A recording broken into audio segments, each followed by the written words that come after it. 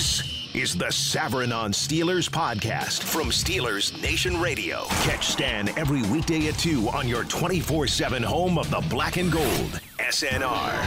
Why is that so important? Why do you value them so much? You know, we believe in homegrown talent. We invest time and resources into development of players. Players buy into what we're selling. I remember Mike Tomlin at training camp, and I'm paraphrasing. Anybody want a piece of James? Here he is, loose in the secondary. Takes two to bring him down.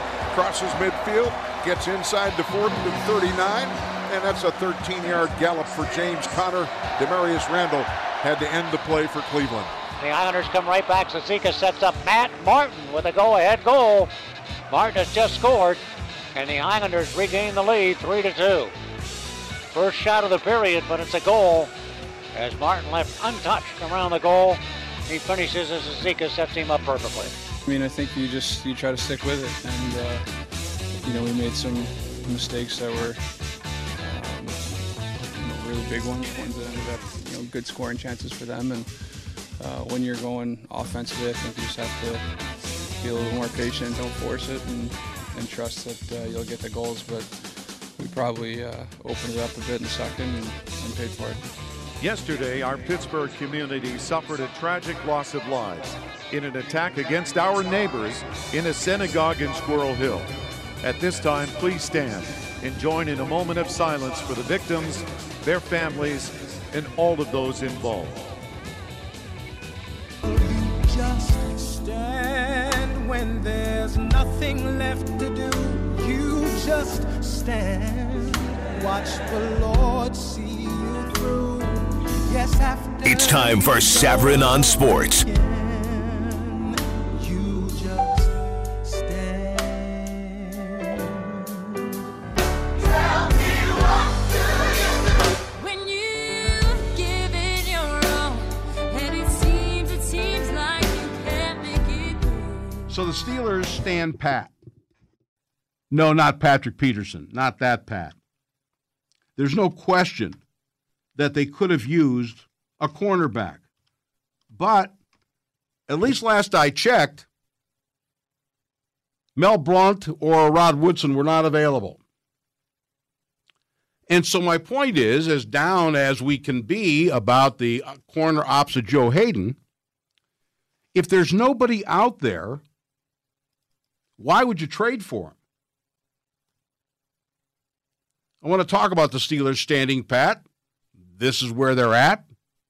Make it sign some free agent off a waiver wire somewhere. That's happened before. But I know there's a lot of angst about, well, they didn't sign anybody, they didn't do anything. You just don't do something to do something.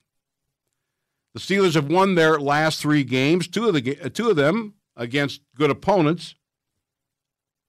And we've talked about the reasons why, some of the reasons why. There's a big reason why, not the only reason, not the biggest reason, not the major reason necessarily, but they've cut down on penalties. They've cut their penalties nearly in half. That's a big factor. A big factor in last night's Penguin defeat was the Penguins themselves. Hey, I'll do credit to the Islanders. They're not bad. They're 6-4-1. And maybe the Pens were due for a bad game, but as someone once said, they contributed mightily to their own demise. We'll talk Penguins hockey with Josh Yohe at 12:20. Also today at 1 p.m., we'll be talking with Jerry Dulac of the Post-Gazette and the Steelers Radio Network about all things Steelers. And something that I'm going to alert you to, it's kind of a special thing. We don't often get into this kind of thing. And that is, I think we're all grieving based on the tragedy that happened in Squirrel Hill on Saturday. I think we all feel the same way about what happened.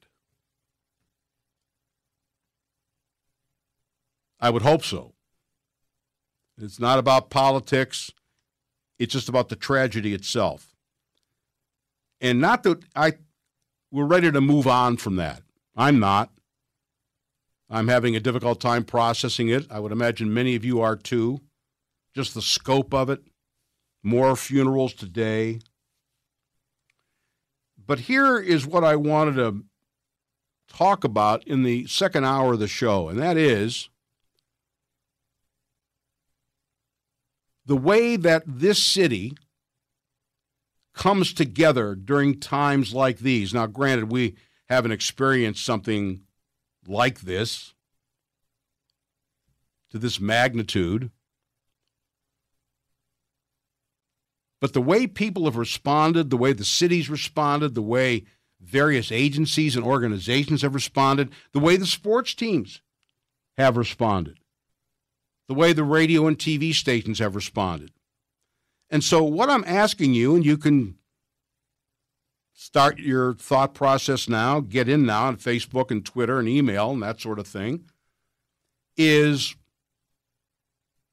how proud are you to be a Pittsburgher? Whether you were born and raised here, whether you were born and raised here and have moved elsewhere, because we've got a lot of people listening all over the country, or you're like me, who wasn't born and raised here, but has been here for a very long time, and this is my adopted hometown. I always say that I was born in Cleveland, but I lived my life in Pittsburgh. I've been here for coming up on 44 years. And I have to tell you, I'm proud to be a Pittsburgher for any number of reasons. But the last 4 or 5 days just sort of reestablished, cemented how proud I am of this town. And watching the reaction of out-of-town people, national TV people, one in particular, which I'll get to when we discuss this fully. But I've never been more proud to be a Pittsburgher in all the time I've spent here. So I'd like to get your thoughts on that. Again, not your thoughts on the tragedy. I think we're all agreed in that regard. But just, I want your comments on how the city has responded to all this. And you can get those comments in when we get there at 1:20 by calling, and you can call on the other topics too, of course, at 412-922-2874, pound 970 on your cell. You can email me, Stan Savran at iHeartMedia.com. You can post on Facebook, Savran on Sports, or tweet at Stan Love the Show. Let's start out by talking about the Steelers' lack of activity at the trade deadline. And yeah, I was all in favor of dealing for a guy like Patrick Peterson based on the fact that you're not building here, you're not rebuilding here, you're not remodeling here, you're in it to win it. And I would have been all in favor of sacrificing a bit of the future to win now, because this team is built to win now, right now. But for those ready to jump off a bridge, and that always seems to happen around here, probably because we have so many of them, because they didn't make a trade, you have to be trading for something of value. I don't care what the price is going to be. I don't care if they're offering a bad or mediocre cornerback for free. Here, please take him off our hands. If I don't like the player, then I'm not making the deal. And again, I would have been very happy to see them go out and get some help there. But we've seen in the past that they've traded for some stiffs. Brought some guys in who couldn't play.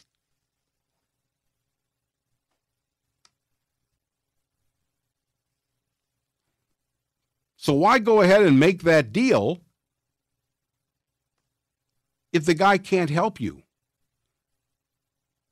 And in this case, I'm going to trust the Steelers' pro scouts.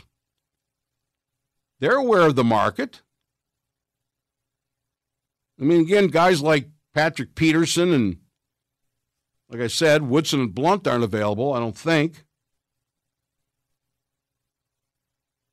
If you can't upgrade, then why make the deal? Just for show? No. And that's not to say that I'm overly comfortable or confident with what they have. I mean, your best hope right now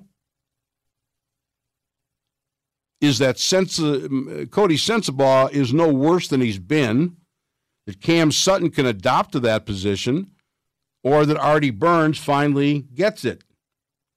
Those aren't terribly attractive or viable options. But if you're going to bring in some guy who you just, the Boykin guy from Philadelphia, I mean, there have been people they've brought in. To me, it makes no sense to make that kind of move.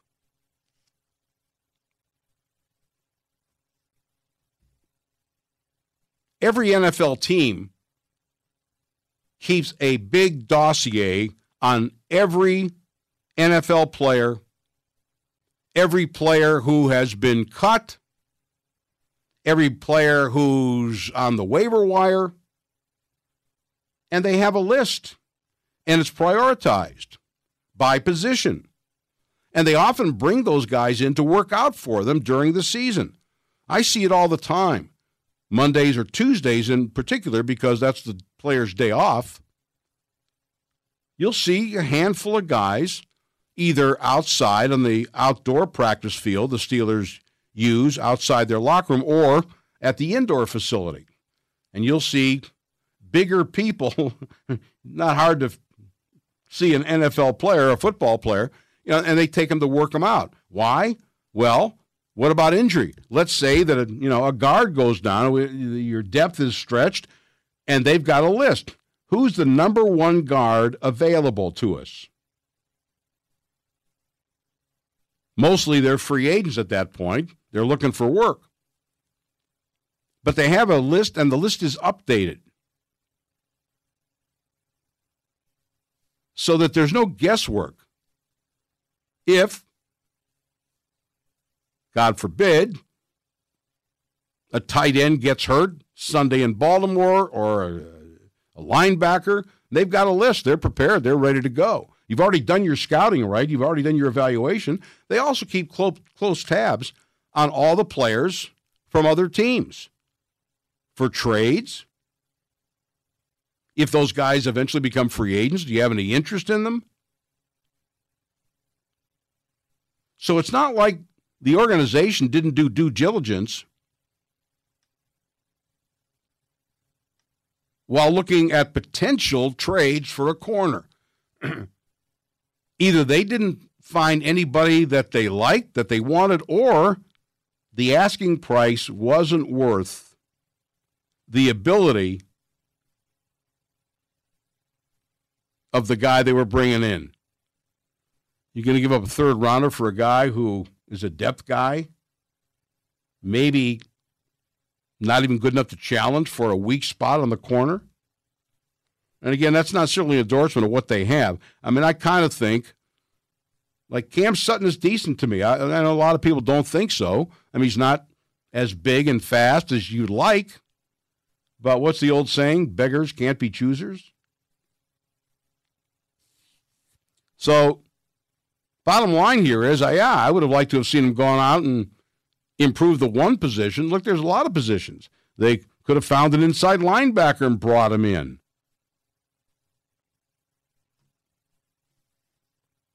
Frankly, there's some wide receivers I would have liked to have seen him bring in. Some of them are rentals, but a guy like Golden Tate is your third receiver. That's a lot to pay, but the price is only a third rounder. I'm not giving up on James Washington, but again, let's talk this year. Is he going to be able to contribute? And I think they need a third wide receiver. But either the asking price was too high, or the player itself wasn't worth it. Or the combination of the two. Might be a good player, so we're not paying that. We don't think he's worth that. So again, I understand that's always the case during free agency, at the trade deadline. Hey, you didn't do enough. You didn't do anything. Well, as someone once said, sometimes the best trade is the one you didn't make. The Savarin on Steelers podcast from Steelers Nation Radio. That is James Conner again. Zig it and zag it. 10-5 touchdown. Pittsburgh Steelers. A 22-yarder for Conner. Love of the game. Really just doing what I love to do. Trying to be in the right spots for Ben with the check downs in the passing game, and just try to put the ball in the right spots in the run game. And really, the passion and the energy just came out. Just doing what I love to do. And he's doing it pretty well, don't you think? Hey, before we go any further in talking about James Conner, I want to ask you the trivia question today. The first correct caller wins a $25 gift certificate to the Carlton Restaurant, purveyors of fine meat and fish in downtown Pittsburgh. I was supposed to ask it before the break, and I forgot. I got a lot of time. I'm under a lot of pressure here, you know. The Islanders came to town and beat the Penguins. They haven't done that. Penguins have done really well against the New York Islanders.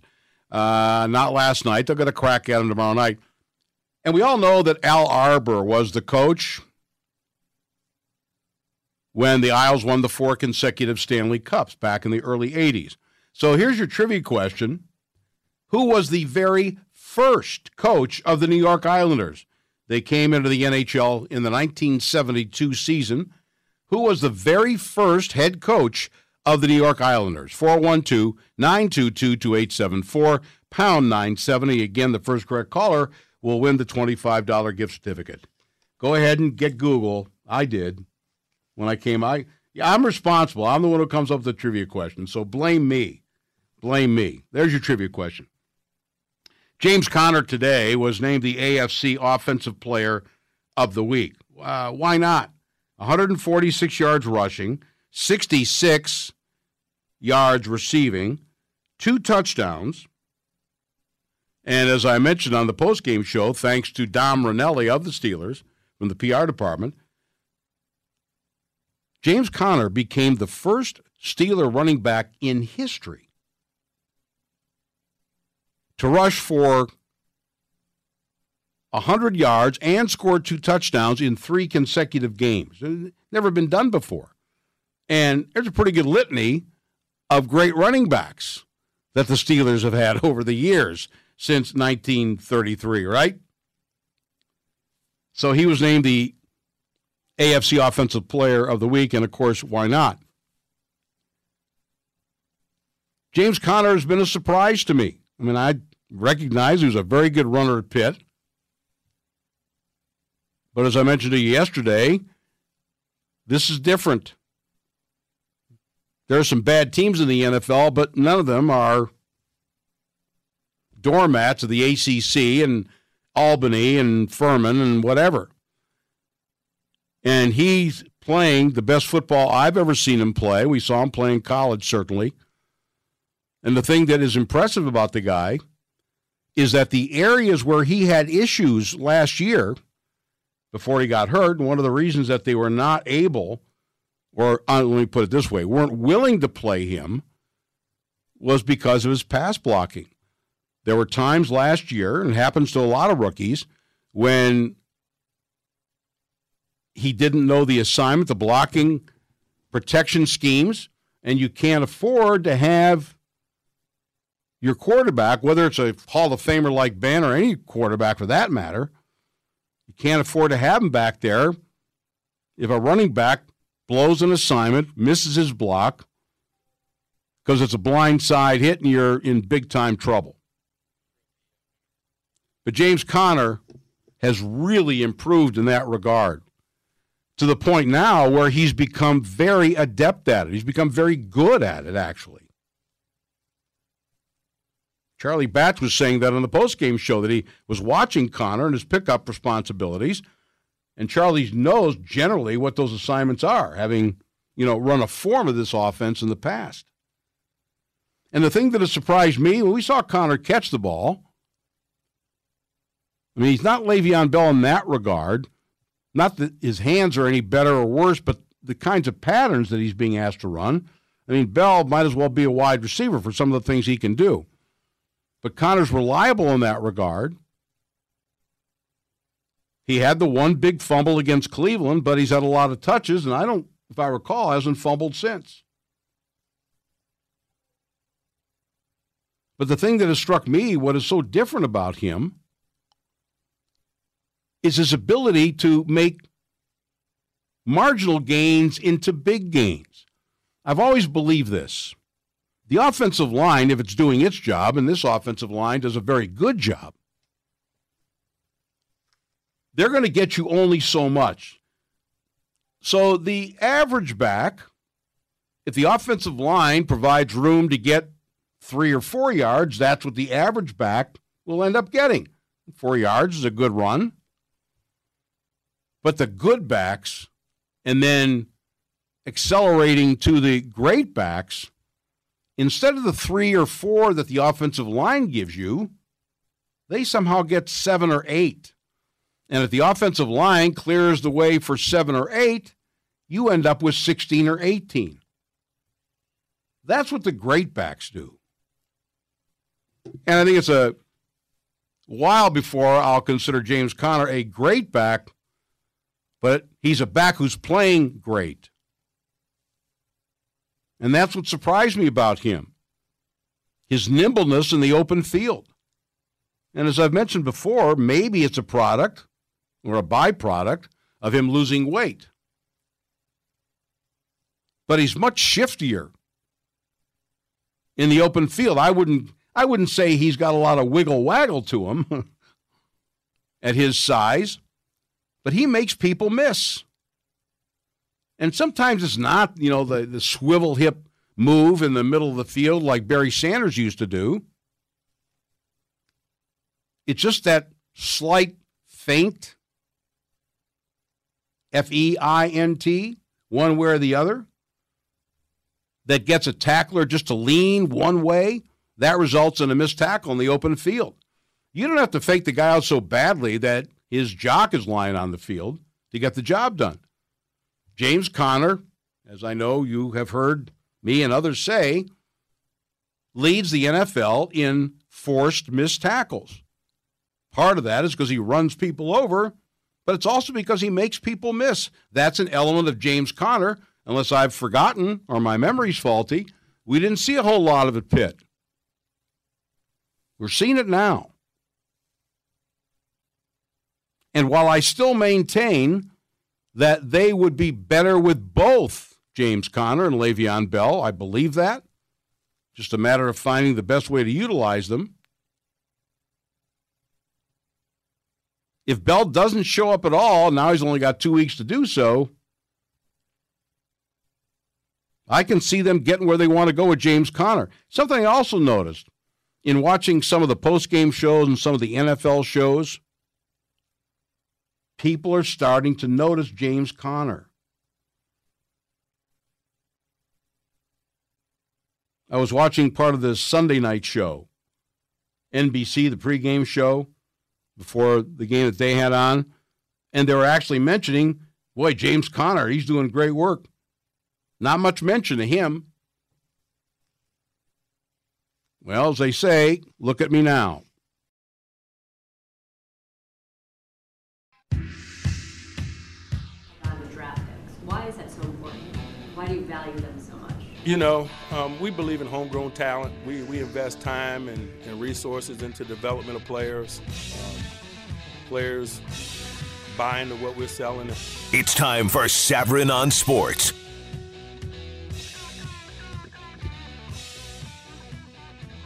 So the Steelers have what they have. They are what they are. And that's the way it's going to be. Not much can be done about it now outside of bringing in a free agent of one sort or another. We're joined now by Jerry Dulac of the Post-Gazette and the Steelers Radio Network. Don't forget, the network pregame show begins at 11 with Jerry and Mike Pizzuta and Bob Labriola. Jerry's brought to us by Hark's Place in Ambridge. Labatt Blue 16-ounce drafts, just $1 during all Penguins games. So get ready for that tomorrow night. How you doing, Jer? I'm good, Stan. How are you? I'm well, thanks. As usual, a lot of hysteria about the Steelers not making a deal. I checked. Mel Blount and Rod Woodson were not available for the trade deadline. My thought has been, hey, if there's nobody out there they like, then why go make a deal just to make one? Yeah, Stan, it's just not their history, as we know. I'm hesitant to say I pay almost no mind to the trade market here because I just know the way they operate. And unless it was a case where they had some injuries and they needed a body, they don't really need any bodies. And are there better cornerbacks out there than what they have? Yeah, but that's just not their style to go trade away future draft picks, especially number one draft picks, at this point in the season. And I did not anticipate a trade. I'd have been more shocked if they would have made one, and they didn't. And we're seeing more and more of that, of course, around the National Football League. It's starting to look like the NHL to a degree. But the Steelers don't participate in that once the season begins, and they go with the people they have, unless there's an emergency. I don't know if it was just me. It seemed to me that this trading deadline, not just yesterday, but, days leading up to it, was more active than I remember in the past. Now, maybe my memory's faulty there. No, I agree, Stan. And I don't know if it's reflective of, and I've thought this the last couple of years. Well, I see it every year at the Combine. And I've really noticed it the last 2 years, how the face of the NFL has gotten younger. When you look at the general managers and the coaches in the National Football League, and I'm at the Combine, and when they bring all the coaches and general managers through, to chat with the media, and I see some of these guys up on the podium, and I think, who are they? Whereas before, you could identify every coach and probably most general managers in the league because they've been around for so long. But I think that's kind of just a change in philosophy, maybe with as those positions have gotten younger, that they feel they're a little more gambling, if you will, willing to make changes, unlike, maybe the old school NFL where you just didn't do that a lot. I don't know what it is. I think that probably has something to do with it. I think the pressure between social media from the fan base and everything to show them that you're trying to win, I think they're more cognizant of that and or susceptible to that. And they want to show their owners or the fan base, look what I'm doing to make us better. I think it's several factors, but I don't think there's any question. We've seen more trade activity in the NFL. Even with the Steelers, look at what they've done the last couple of years. Josh Scobie, Brandon Boykin, Vance McDonald.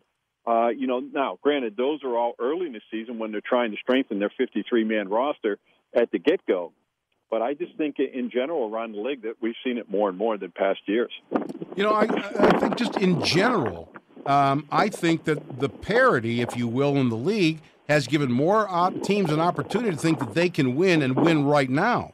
And I think that ratchets up the urgency of saying, hey, we're no worse than, that guy. We think with an addition here or there, we could win the whole ball of wax. When, normally going back in years, there was a handful of teams that could really win it. Maybe that's what has got, people more active at the trade deadline. Yeah, and I don't know if it's necessarily, I don't think every team looks at the big picture. For example, when the Steelers say their goal is the Super Bowl and nothing else, they mean it because their history shows that. Their goal isn't a winning record. Their goal is the postseason. They do that all the time. Their goal is the Super Bowl. I think the majority of the teams in the National Football League, while they might say our goal is to win the Super Bowl, is a bunch of just public posturing. I think their goal is to have a winning season and get into the playoffs. So by that thinking, I think what you're seeing is teams making moves, to hopefully gain the playoffs or win their division. Stan, and I say Sam because of this point I'm going to make.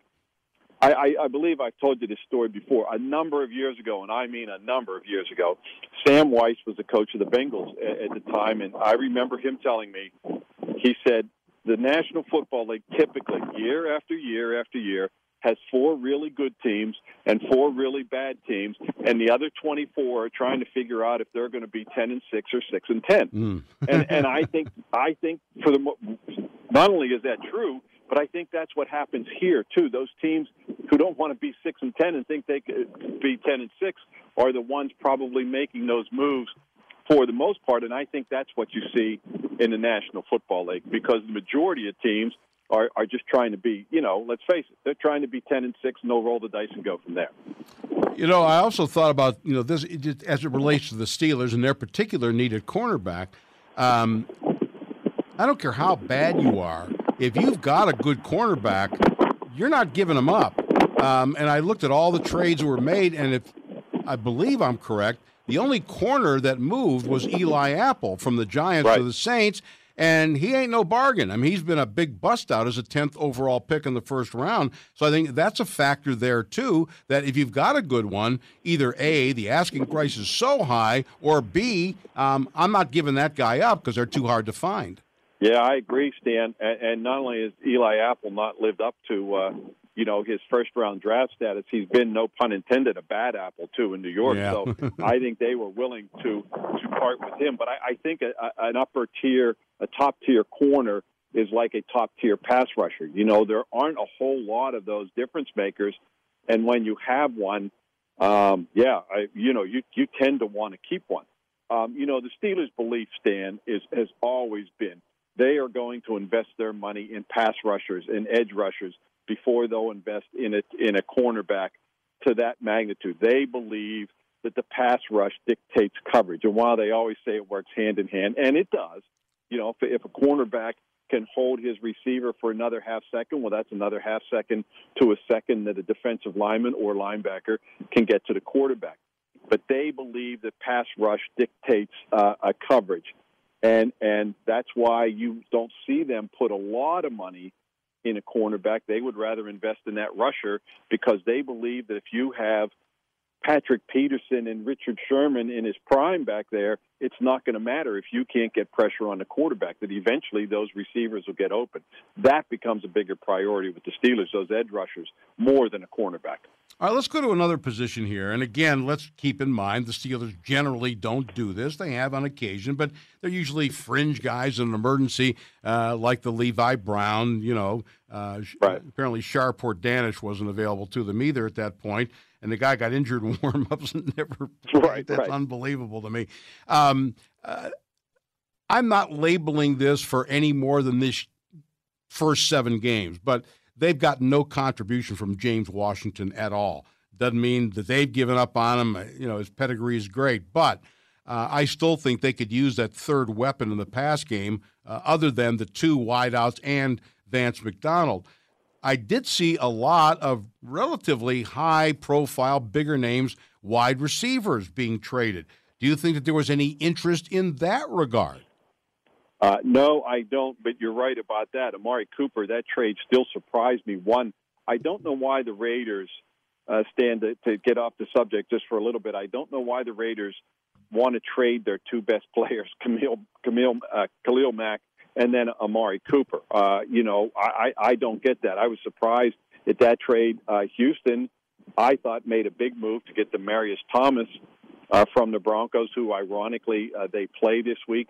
But, no, I don't think the Steelers had any eye toward that. Of course, they always listen. They would, would be not doing their job if they didn't listen or seek maybe possible alternatives. But I don't think any of that, there was any serious interest or anything even active.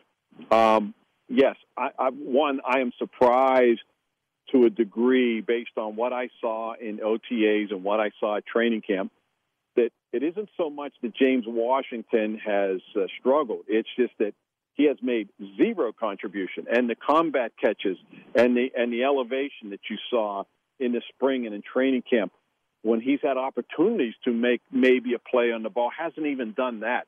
I don't know if he is confused out there, reluctant out there, nervous out there. I don't know what it is, but I'm just surprised. And look, I understand, and they do too, that he's a rookie, and it's going to take some time.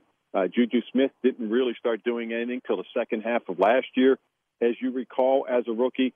But James Washington has shown nothing. That being said, they're certainly not giving up on the guy. I still think the guy is going to be a big contributor at some point. I don't know about this year, maybe, but I like James Washington, and I think he'll be a nice piece in this offense. But the reason I think, to answer your initial question, was I think they believe they have enough pass catchers, whatever position and title you want to put on them, between the 2 wide receivers, the 2 tight ends, and James Conner as the running back. Obviously, getting the ball to any player has not been a problem, because Ben leads the NFL with 318 yards passing a game. So it isn't like their passing offense is struggling, and I think that's the way they look at it, Stan. You know, I was even thinking of a guy, for example, like Golden Tate. I mean, that's right. A third guy. Third type of receiver. Yeah, too. exactly. A lot like, a Hines Ward, Juju Smith type of Juju Smith-Schuster type of player. I mean, yeah. Again, he fits that need, fits that role. It also makes me wonder when Eli Rogers becomes available. I mean, do you think that they're seriously considering activating him? Because, hey, James Washington did not get a hat last week. I realize he doesn't contribute on special teams, really, and DHB was ready. But, I mean, do you think they'll consider activating Eli Rogers when they get a chance? I don't know when that would be, Stan, because I've seen nothing from Eli Rogers in terms of development or being ready to go. So I don't know if and when that would occur. If the Steelers were down to one healthy wideout, let's say Juju got hurt or Antonio Brown got hurt, then I can understand maybe looking into the trade market. But you have 2 really good, productive receivers, not to mention the tight ends. And as I said, and James Conner certainly has shown he can catch the ball. I'm not even sure he's dropped one this year, maybe one. So that's why I don't think that was going to be a possibility for them. But, I think I just don't see. I get asked that question a lot in the chats that I do. If people want to know about Eli Rogers, I think they feel they're perfectly fine with 2 wideouts. Would they like a third one? Of course they would. And I think they sat down James Washington, to kind of send a little message to him. Not discipline, not punishment, just, hey, maybe you need to work a little bit harder. Maybe you need to pay more attention to your route running. Maybe you need to do this. Maybe you need to do that. I think that's what they were doing by sitting him down the other day. Plus, Darius Hayward-Bay was back, and he's a special teams guy, as we know. But I think that was part of it. They've played. James Washington has gotten a lot of snaps in this offense because they believe in him. It just hasn't been there so far, and I think maybe it was a little bit of a message being sent to him that maybe you need to buckle down and work a little bit harder. I'm not saying he doesn't. I'm just saying I think that's kind of what Mike Tomlin was doing by not playing him. Last thing for you, Jer, and I agree with you. They're not giving up on the guy. Yesterday, we were both there. Aditi Kinkawala asked a question about Le'Veon Bell, and he said, any other questions? So you can't have a segment talking about the Steelers unless you ask a Le'Veon Bell question. So unless you're going to blow me off like Tomlin did, he's now got 2 weeks left, or he can't play for anybody this year. What do you expect to happen? Now, there's been so many, they've moved the goalposts, or he's moved the goalposts so many times. Now the trade deadline's passed, so there's not that issue anymore. What's left? First of all, Stan, I would never blow off any questions That's right. from you. Thank you. I'll leave that to Mike Tomlin. Stan, just this morning, I asked one of the people who would know and about Le'Veon, and his response is, we have no idea, and that is basically the case. I know the organization, the upper tier of the organization, has not had any discussions with Le'Veon Bell, and for the most part, not with his agent. I do not believe that is the case with Mike Tomlin. I believe that he has had discussions, if not with Le'Veon Bell, which, early on, if you recall, go back to the summer or the spring, I talked to Le'Veon. Our discussions, I'll leave that between us. And lately he has said he's had no conversation.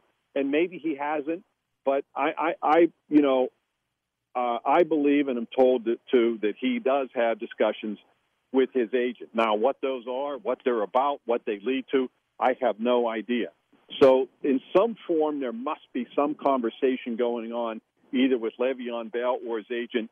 But I will tell you, the Steelers at the top of their management have no idea really what he's going to do, because he's had 3 dates where he has indicated that he was going to come, whether publicly stated or telling teammates or, somebody else leaking it out. And he has yet to show up for any of them, and that includes last Monday.